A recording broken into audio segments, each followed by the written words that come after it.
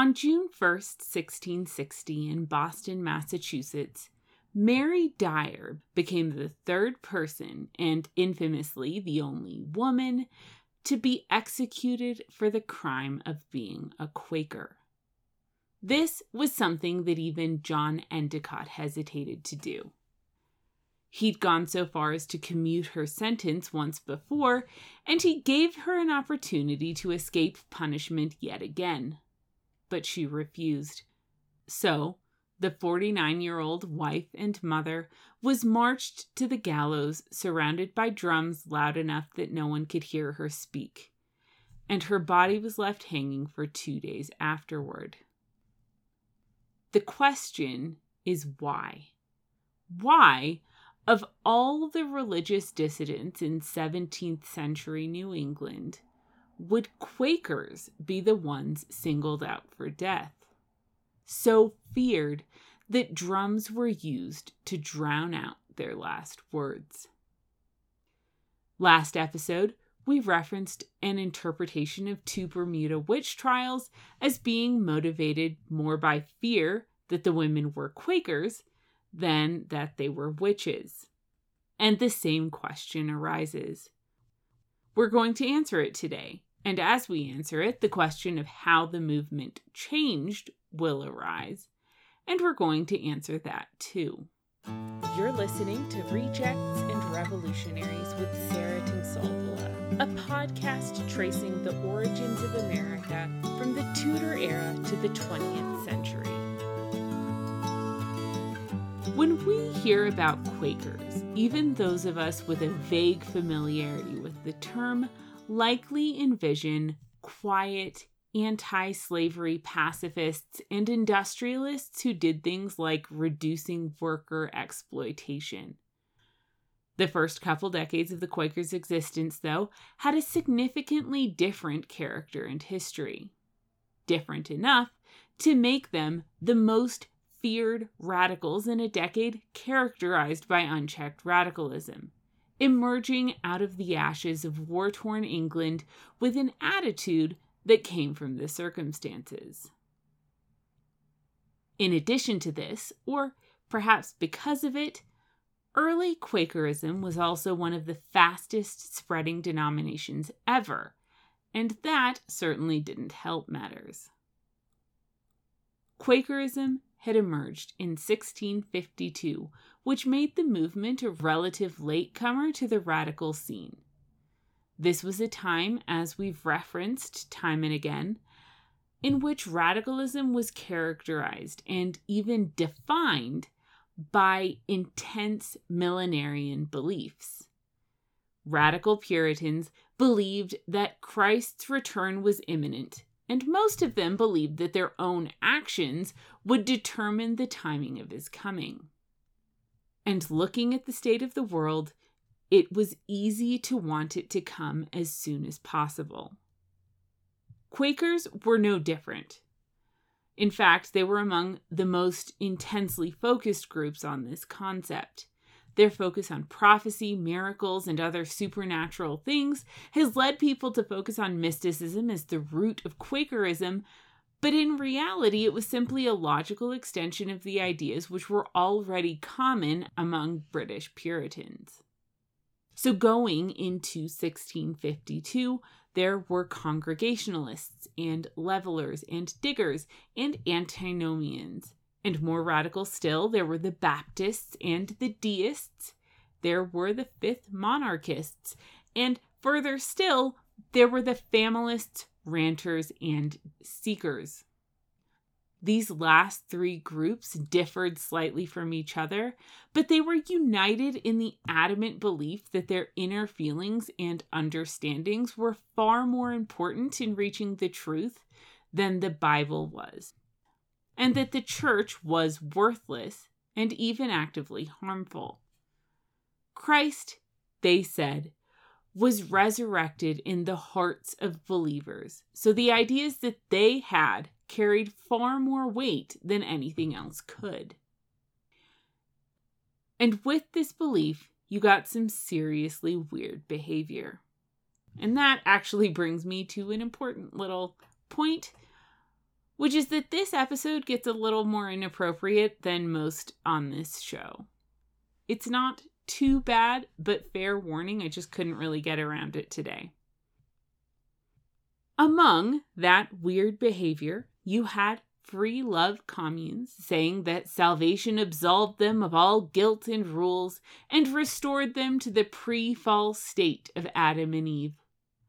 Some people denied the existence of heaven and hell, or said that the Bible was outright untrue, as well as embracing pantheism and even atheism, ironically.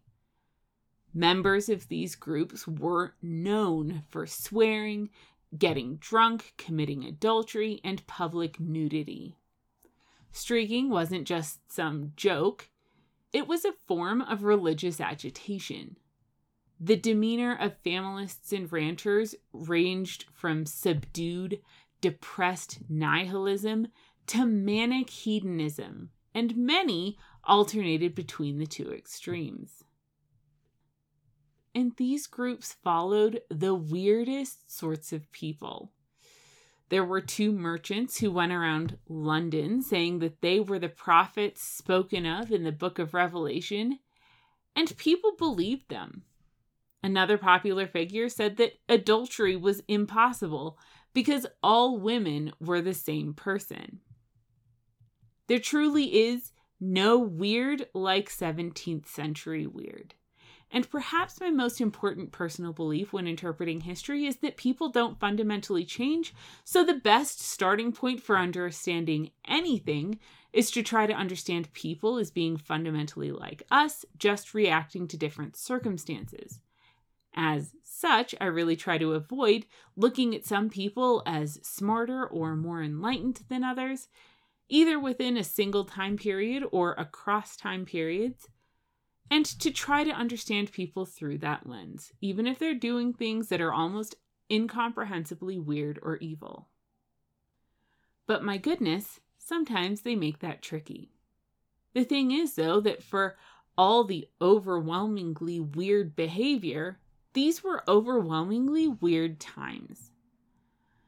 In the previous 100 years, there had been wars, diseases, failed harvests, comets, a mini ice age, and the complete overturning of the social order. As part of that overturning, people had been set free to interpret the Bible for themselves for the first time ever. And this was a century of too few pastors, so people had been left to their own devices in those interpretations, and combined with those external pressures. People knew not to be Catholic, but they didn't know what to be instead. And then, to push everything over the edge, there had been a decade of civil war, which refused to end, got way more extreme than anyone could have imagined, had no historical precedent, and left the country in absolute shambles. A lot of people have compared the emergence of these radical religious movements to the radical political movements of the 1960s, and it's definitely a logical place for your mind to go when you read about them. When Quakers emerged, led by George Fox and John Naylor, they pretty much absorbed most of these other movements. They'd been around for years without any discernible change, and the Quakers were new and intensely charismatic. The first converts had been convinced, as they called it, with a couple of speeches by Fox, one of which discussed his vision of a great people to be gathered at Pendle Hill, and another which worked to turn a large group of Yorkshire seekers into finders.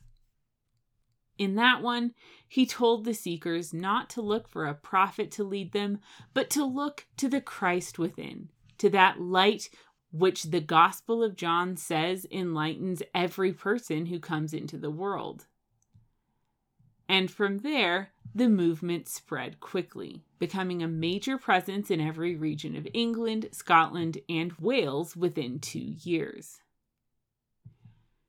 It was an easy jump for everyone from the levelers and diggers to the ranters to join this new movement. And within Quakerism, the most radical ideas could be exchanged among groups and combined to form a movement which embraced pretty much all of them. That's one reason that the Quakers spread so very, very fast. But it also meant that there was a good deal of ideological diversity within the movement. For a while, this diversity was so extreme that Quaker beliefs consisted of a series of negative statements more than anything. They didn't deny the existence of God or a historical Christ, nor of heaven or hell, nor did they believe that the people could attain perfection on earth. But at the same time, there were plenty of Quakers who didn't fit this most basic of descriptions. As a group, though, they practiced healings, did nothing structured or formal, opposed singing psalms as a manner of worship, and then they did things like going naked for a sign, which was again practiced by all manner of Quakers. And it was exactly what it sounds like. "The Lord made one to go naked among you," said Fox, "a figure of thy nakedness, and of your nakedness, and as a sign amongst you before your destruction cometh, that you might see that you were naked and not covered with the truth." So people would take off their clothes, proclaim some aspect of Quaker doctrine, and tell people to repent. They did it in markets, they did it in chapels, and at the height of the practice, groups of naked Quakers would swarm the Yorkshire dales. So, in one story, one of these people walked naked through the market square, stood right at the base of the town cross, and started preaching. In another, a man ran through the town with nothing but his shirt on. And in another, a woman exposed herself in a church while confronting the preacher. One man, named William Simpson, spent 3 years touring England and doing this. And politically, they were no less controversial or inflammatory. Fox said of the Levelers, "You had a flash in your mind, a simplicity, but your minds run into the earth and are smothered by it, and so get caught up into presumption." They issued political demands, such as one for annual parliaments, and served in office. They published tracts which did seem to advocate for Leveler ideas, though these ideas weren't endorsed by the movement as a whole. And they spoke as strongly as anyone against the idea of restoring the English monarchy. Going further, the complete abolition of wealth, the idea that Parliament was as repressive as the king, and the complete abolition of class were ideas that had gained at least some traction within the Quaker movement.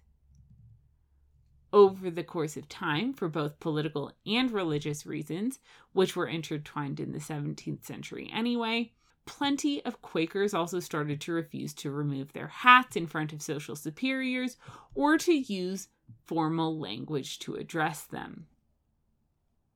There's no better example of Quaker diversity, though, than the differences between Naylor and Fox, who were both co-leaders of Quakerism and also kind of rivals. Both believed in millenarianism, prophecy, egalitarianism, and a spirit-led religion rather than one which was either doctrinal or liturgical. But Fox was from an affluent artisan family, while Naylor had been a farmer. Fox used his education and articulateness to attract people, while Naylor emphasized his simple roots, dressing like a farmer and harshly denouncing the rich.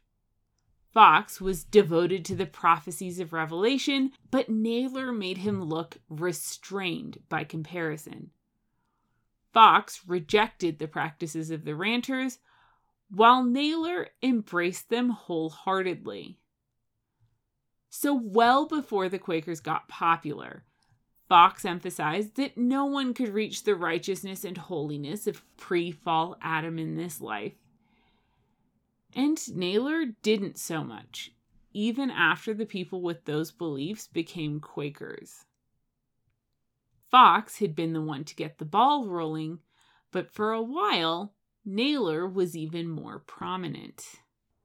The ranters who were convinced by Quakerism joined Naylor's followers, while people like William Penn followed Fox.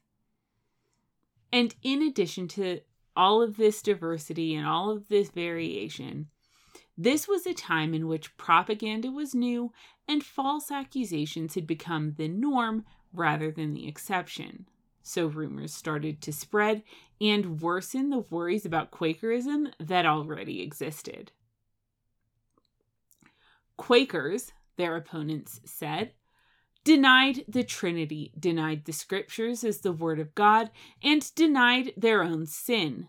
They would have no law but their lusts, no heaven nor glory but here, and no sin but what men fancied to be so. They were nothing less than ranters with a new name to avoid the stigma of their old one, and who had learned to be just a tiny bit more respectable in some public situations. Quakerism is become the common sink of them all. Anabaptists, antinomians, Socinians, familists, libertines, atheists, ranters, diggers, and the rest. And they believed that any extreme views that the movement didn't openly embrace, it was teaching in secret. And the thing is, there were absolutely Quakers who fit these descriptions. Fox could deny it, could try his best to draw a solid line dividing the Quakers from the ranters and making the movement even borderline respectable, but it was clearly true, and Naylor didn't even bother to deny it. So one example of a relatively extreme but highly publicized action of a Quaker was when a man walked into the lobby of the House of Commons in 1654, drew a sword, and burned a Bible because it deceived the people, and then proceeded to refer to himself as the King of the Jews, which, for those of you who aren't religiously inclined, is a term which refers to Jesus in the Bible. So that just did not go over well. And speaking of swords, at this point in time, Quakers were assuredly not pacifists either. A huge percentage of them had served in the army in recent wars, which makes sense because the army had been the place in which the radical ideas had first become prominent. And that was even worse because then the people also saw this gigantic and rapidly growing group of people, many of whom were soldiers, expressing dissatisfaction with the current state of affairs, and they started to think of them as a potential new army, ready to raise up yet another war, which was overwhelmingly most people's biggest fear. But one thing that was fundamental to this early Quaker movement, and which made enemies even disregarding what they believed or variations or perceptions, is that the entire movement was built on a foundation of confronting preachers in their own churches. Even preachers who had a live and let live attitude toward their cause quickly turned against them when people burst into their congregations, picking apart their sermons and interrogating them in an attempt to turn their parishioners against them. And like I said, this was both Fox and Naylor and their followers on both sides of the Atlantic. This was almost the defining character of Quakerism in these early years. For everything else that varied and was decentralized and completely different from person to person and region to region, this was the same. This was what Quakerism was. This was the fundamental, the defining trait of Quakerism, and the thing that people thought about when they thought about Quakers. So with all of this combined, it's a lot easier to see why Quakerism was so hated and feared at this time. And Fox, in 1654, was arrested under suspicion of plotting against the government, but Cromwell supported him. And Naylor said the Quakers never plotted against the magistrates, but he also admitted that he preached that magistrates weren't to be obeyed as a rule. So when Quaker preachers were considered sowers of sedition and subverters of laws, they pretty much admitted that this was the case.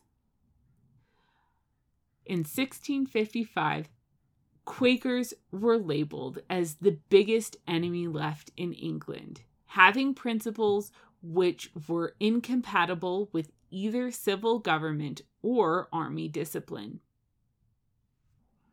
There was an event, though, which caused the Quaker movement to rein itself in a little bit, at least temporarily.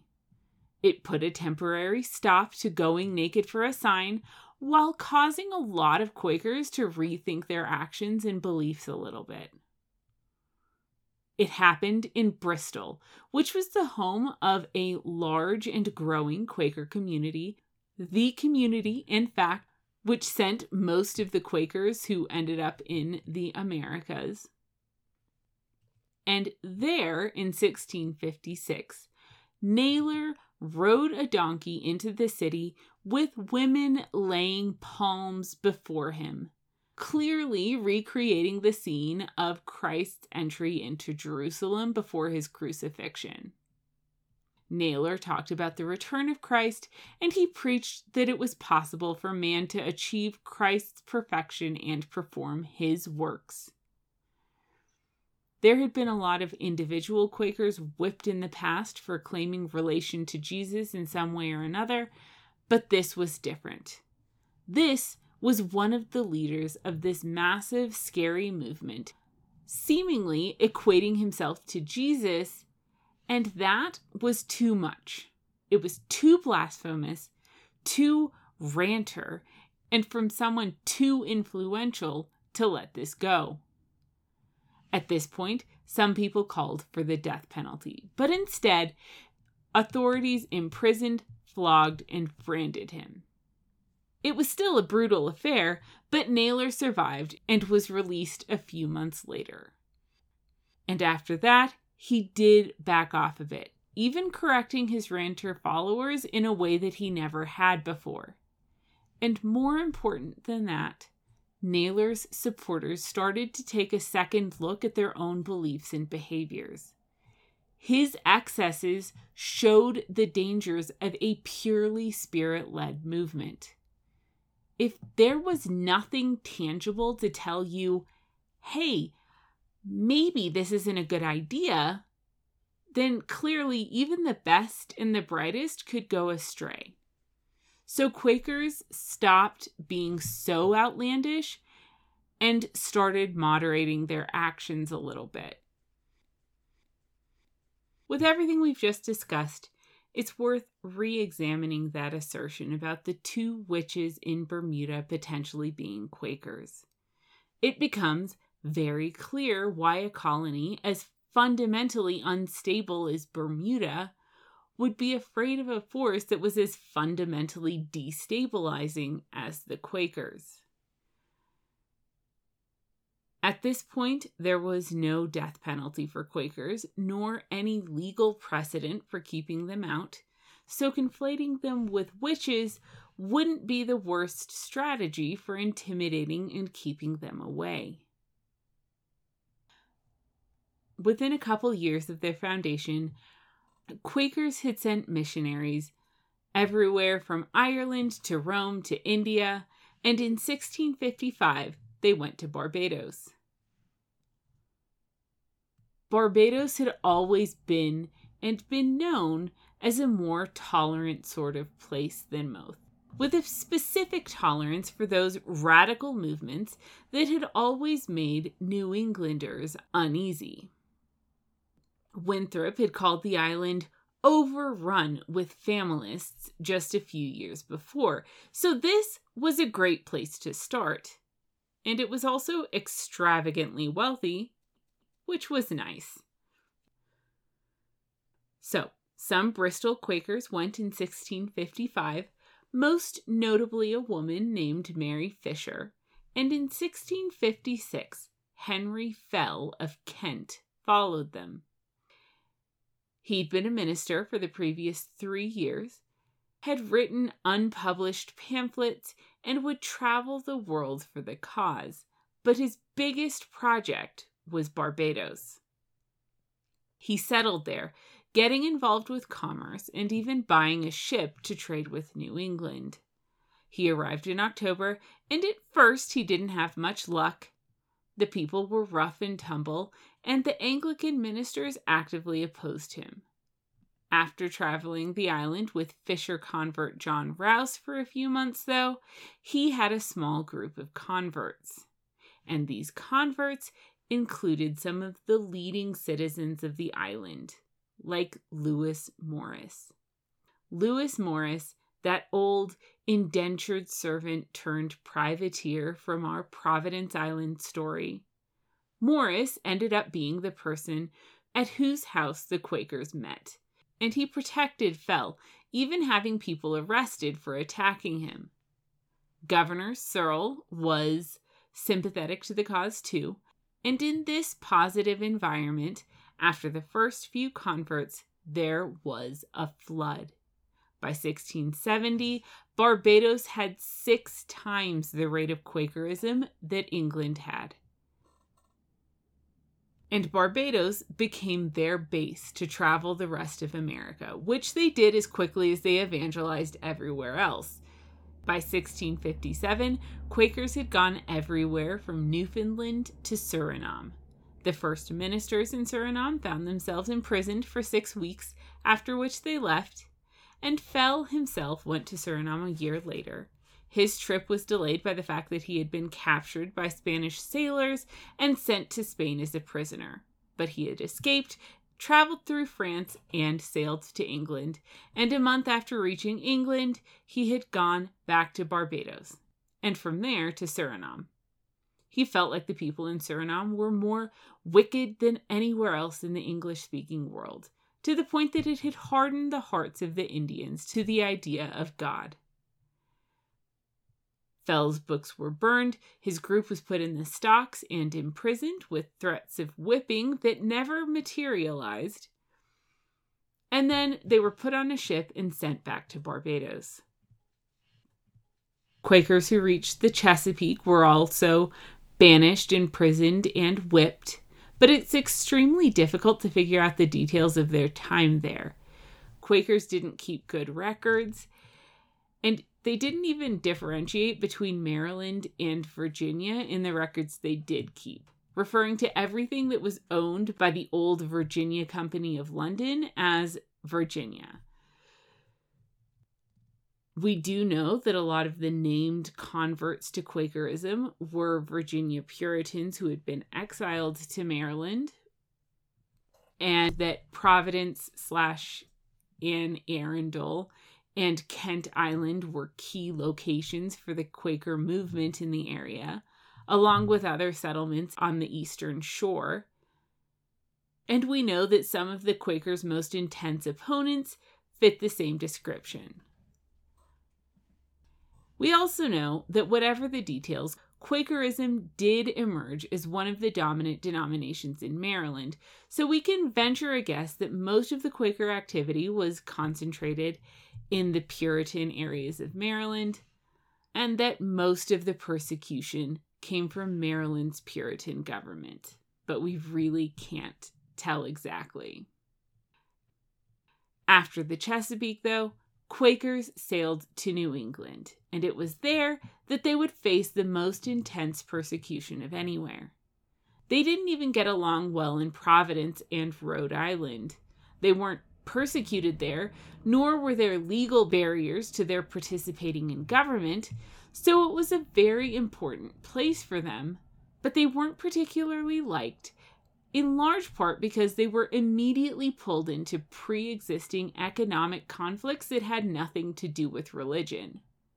A man named William Harris had been in a land dispute with Roger Williams, and he converted to Quakerism in order to bring the weight of the organization behind him. This caused problems. Quakers and Baptists, the colony's 2 main religious groups, also lobbed accusations at each other of threatening liberty.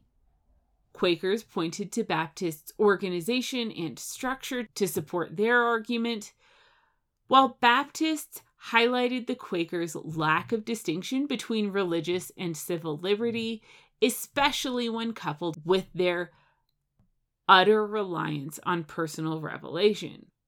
So, the Baptists argued, anyone could say that God told them something and use that as an excuse to take away someone else's rights, which was absolutely horrifying.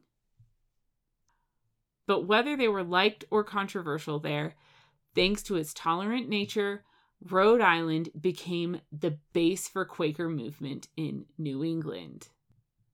From there, they went to Martha's Vineyard and confronted a man trying to preach to a group of Wampanoag Christians, again in front of his congregation. After decades of promises, New Englanders had actually sent evangelists out to preach to the Indians, and now Quakers were confronting and arguing with these very evangelists. The English kicked them out of Martha's Vineyard. Indian Christians took care of them and then allowed them to go on their way. It was Massachusetts, though, that was the biggest and strongest colony in New England, and therefore it was the core of Massachusetts that was Quakers' main focus. And 35 Quakers went to Massachusetts towns between 1656 and 1659. There, and in New Haven, there were whippings, ear croppings, stocks, irons, and floggings, and when that wasn't enough to deter the influx, a law was passed banishing Quakers on pain of death. It was the only such law in the English-speaking world. And within a year, this law had led to 3 executions. 2 of these, William Robinson and Marmaduke Stevenson, were men who had come from England as Quaker missionaries, but the third was a woman who had lived in New England since 1635. This, to get back to the beginning of the episode, was Mary Dyer. She had been one of Anne Hutchinson's closest followers and associates, the woman who had comforted her after her trial. Mary and her husband had been known as religious radicals, and they had relocated to Providence after the Antinomian controversy. They'd visited England not too long before, and there Mary had converted to Quakerism. She stayed in England to learn more while her husband returned to America, and when she followed him, she was ready to give anything for the cause. They landed in Boston, and Mary returned to her family in Providence, while Robinson and Stevenson stayed in Massachusetts and were arrested. When she heard about this, Dyer returned to Massachusetts and was also thrown in jail with them for 2 months. The 3 were banished again, but the situation unfolded exactly the same way. Robinson and Stevenson stayed, Dyer went to Rhode Island, and then she returned when they were arrested. This time, though, seeing that things weren't changing, the 3 were sentenced to death for having refused to stay out of Massachusetts.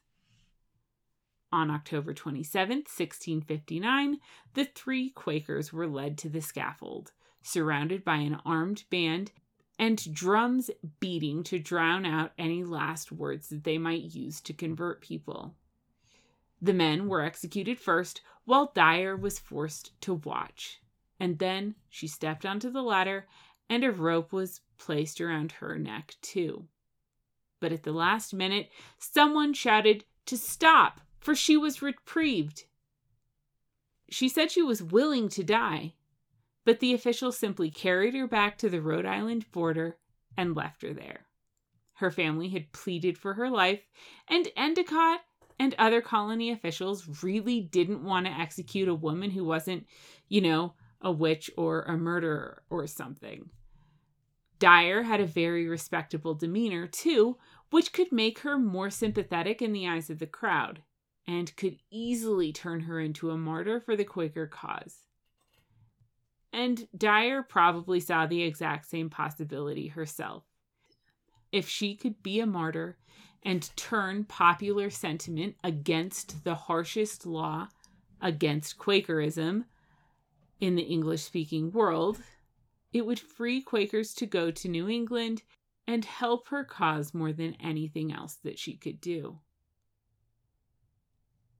She stayed in Providence and Long Island over winter, but the next spring, Dyer again returned to Massachusetts. And this time, Endicott saw no alternative but to execute her. She would keep returning as long as she was alive to convert and to proselytize. And if the general court didn't stop her, they wouldn't be able to stop the other Quakers who would inevitably follow. She was sentenced to death again, marched to the scaffold surrounded by militia and drums, given a chance to recant, refused, and this time she was hanged. Her body was left up for 2 days, and the general court called it a flag for others to take example by. But she did become a martyr. People didn't like seeing a woman executed for something like that. And with the high rate of women missionaries in Quakerism, this was going to be an insurmountable problem. After Mary Dyer, only one man was executed for his Quaker proselytizing. The law was rolled back, and Dyer became a rather iconic figure within the history of New England.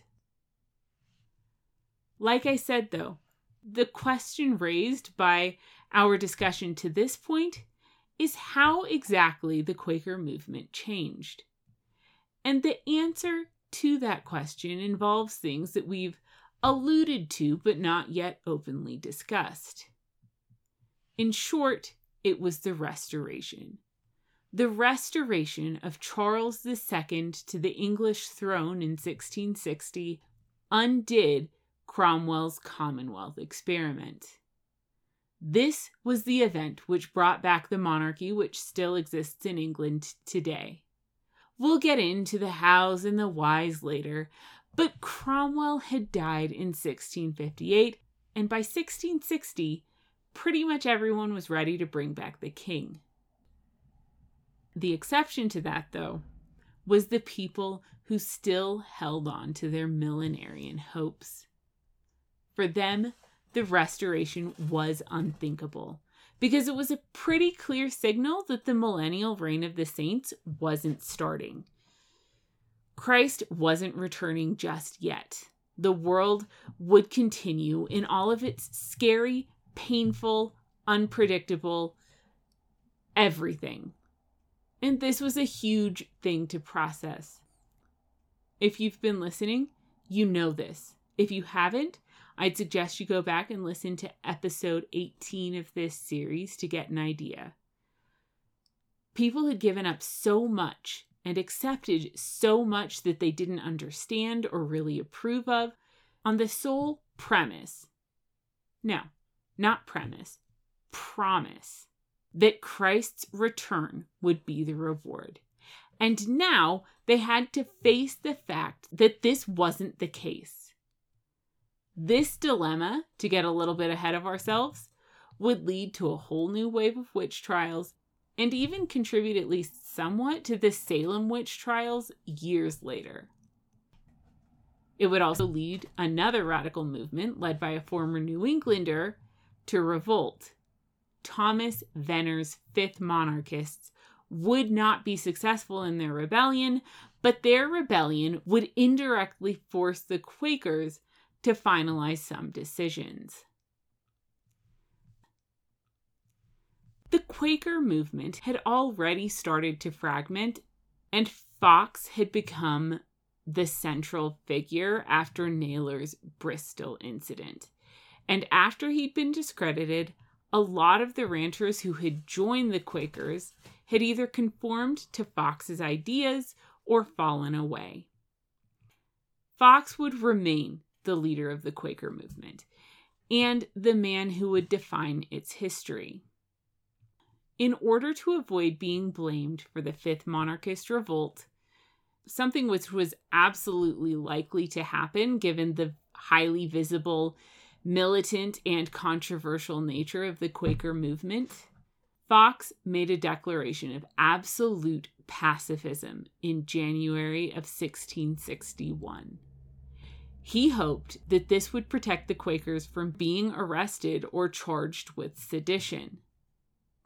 Many Quakers interpreted his proclamation as also forbidding them from holding either civil or military office in any capacity, and Fox approved of this interpretation.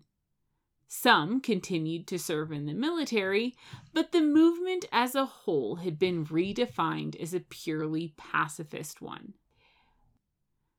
More fundamentally, though, if the world was going to last longer than a couple more years, Quakerism needed to either disappear or adopt a long-term strategy. Up until the Restoration, Quakerism had existed as a visceral, undefined movement of purist radicalism and impulse. But it could only do that because it expected to be around for just a few years before the world entered into a new age. Now, it was clear that the world would be around for a bit longer than that. So Fox had to either give up on Quakerism altogether or redefine it in a way that would allow it to persist. And this made him the man responsible for turning Quakerism into a movement that could survive in the long term. So Fox came up with a meeting structure that would ensure that the movement could remain connected and united. Some actual tangible agreements on good and lawful behavior also had to be reached. Simply letting people go with their gut instincts on everything all the time was not a sustainable approach. So he led the formulation of those too. Whatever ranters remained were now pushed out for good, in favor of a milder and more moderate movement. Fox's reforms did prompt a series of splits within the movement, and most notable among these was one led by John Perrott, who emerged as Naylor's de facto successor. Naylor's ranter and other followers who had had no one to follow after Fox took over did now. Perrott said that hats must be worn during prayer and denied all human arrangements for worship, even meeting at prearranged times and places. He openly said that he had far more in common with the Seekers and others than he did with those who now called themselves Quakers. Perrott ended up being exiled to Barbados, where he lived in 1665, and in response to the split that he created and other splits, Fox tightened the Society of Friends even more, creating what disappointed opponents saw as a hierarchical structure no different from any other church. Quakerism became a fundamentally normal denomination with a strong ideological foundation and a few quirky practices that harkened back to its radical past. There would be no more going naked for a sign.